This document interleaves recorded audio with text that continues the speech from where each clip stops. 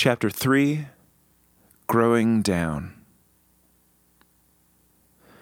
Luke 10:21. At that time, Jesus, full of joy through the Holy Spirit, said, I praise you, Father, Lord of heaven and earth, because you have hidden these things from the wise and the learned, and revealed them to little children. Yes, Father, for this was your good pleasure. What would it have been like to be one of Jesus' original 12 disciples? Can you imagine sitting around a campfire with our Lord, under a canopy of stars he knew by name, while he sang a psalm about those same stars declaring his glory? Just think about what would have gone through your mind as you walked with him through dangerous mountain passes, while being utterly captivated by his undaunted peace, as he talked about how the Father will always take care of us. What must it have been like to know the terror of hanging out with someone who can read your thoughts, and then immediately know the assurance of looking into his eyes and realizing he really does love you anyway? To be in that company. Man, to see him face to face. Just imagine him looking you in the eye and giving you a job to do. And then imagine his smile as you came back with the job well done. Before Jesus went to the cross, Luke tells us he sent out 72 of his followers to proclaim the coming of his kingdom. He gave them power to heal and power to drive out evil spirits. The 72 went out and took care of business. When they returned from the mission, they were excited because it had worked. Diseases were healed. Demons were driven out. People believed in Jesus because of the work they did. Jesus even said he saw Satan falling from heaven. The operation was a rousing success. But it wasn't exactly time to start handing out medals.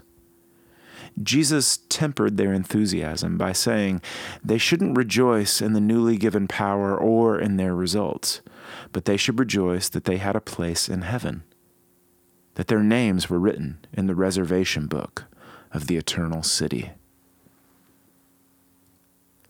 Luke then says that Jesus' outright joy began to overflow in a prayer that they were all invited into.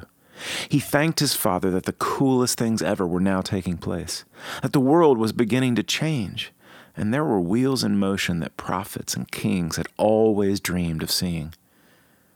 In the middle of that joy-filled prayer, Jesus said, I praise you, Father, Lord of heaven and earth, because you have hidden these things from the wise and the learned and have revealed them to little children.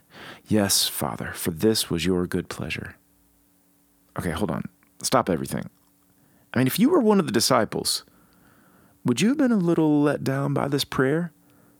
I mean, I could see how it would have taken the wind out of their sails. I mean, they had just returned from this amazing mission where so much had taken place, and Jesus told them not to get too hyped about what they could do or even what they had done, but rather just be glad about being in this thing at all. He then went on to refer to them as little children and excluded them from this group called the wise and the learned. Ouch. I mean, that prayer is almost offensive, right? Who's he calling a little child? These people had worked hard. They had sacrificed. They had given their all for Jesus, and they had seen results. Nobody else was out there reaching people and loving the unlovable. Nobody else was binding up wounds and bringing peace to the madness of the world. I mean, it was working. Ministry was happening. So why would Jesus kill the mood by offending everybody? The answer is simple.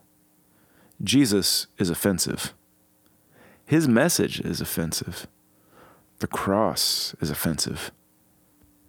In 1 Corinthians chapter 1, Paul says that the message of the cross is foolishness to those who are perishing.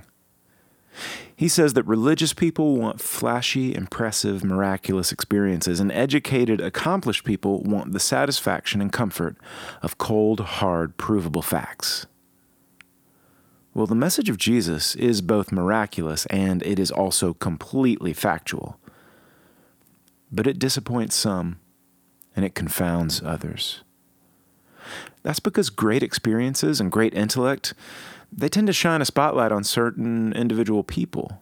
But the cross keeps the spotlight on Jesus himself, and it keeps the spotlight on his humility.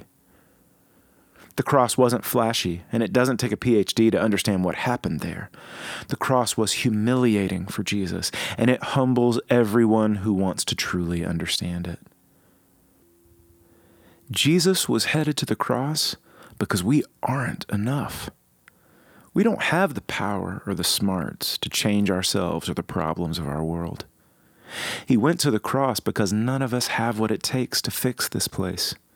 We aren't equal to the task. We're outgunned, we're outmatched. We are really just a bunch of helpless little kids who need to be rescued. We're not wise or learned or powerful or capable.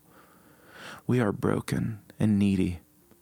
But we are loved to the extreme. Even the best things we do to participate in the rescue plan of Jesus are fueled by His power. We are utterly dependent on Him for everything, and the happiest people in the world are the people who learn the joy of just being Jesus' little kids. What brings you your deepest joy today? Is it something you accomplished or something you are? Or are you just happy because of the cross? The cross humbles us because it is an emblem of our utter failure, but Jesus bore that humility so that we can know the joy of being His. The cross lifts us up because God Himself endured our shame to make us His very own royal heirs. You see, we're not just little children. We're His little children. And if you're willing to admit that you're helpless and needy, you get to be a child of God. For more on this, get yourself to a quiet place. Read Luke chapter 10, verses 1 through 24, and 1 Corinthians 1, verses 18 through 31. Think about what it means to be needy and how the cross levels the playing field, making everyone infinitely special, no matter what they know or don't know, no matter what they can or can't do.